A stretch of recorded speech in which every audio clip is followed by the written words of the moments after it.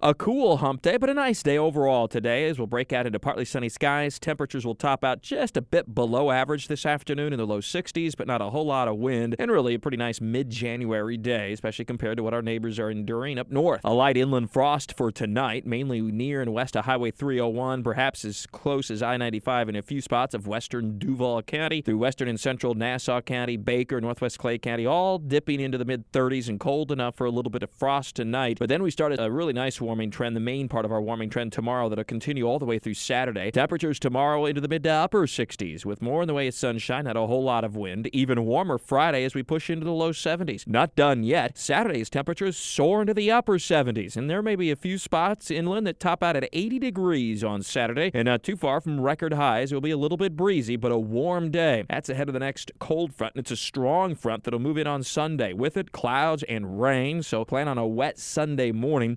It'll turn quite windy and colder in the afternoon as rain ends from west to east. Temperatures top out in the mid to upper 60s in the morning, falling into the 50s by late afternoon and into the 30s Sunday night and early Monday, and may see a light inland freeze by early Monday morning. So huge temperature ranges over the next few days. Some light frost tonight and in the 30s. We're near 80 by Saturday and back down into the 30s by Monday morning, and it looks like a windy, chilly Martin Luther King Day on Monday. In the meantime, I've posted in the Burris blog a new update. You can check out Severe Weather Awareness Week, what you can expect in the January skies into February at nighttime at least, and more on a full lunar eclipse that'll occur this Sunday evening. With all your weather all the time, I'm Chief Meteorologist Mike Burrish from the CBS 47 at Fox 30X Newsjack's First Alert Weather Center for News 104.5 WOKV.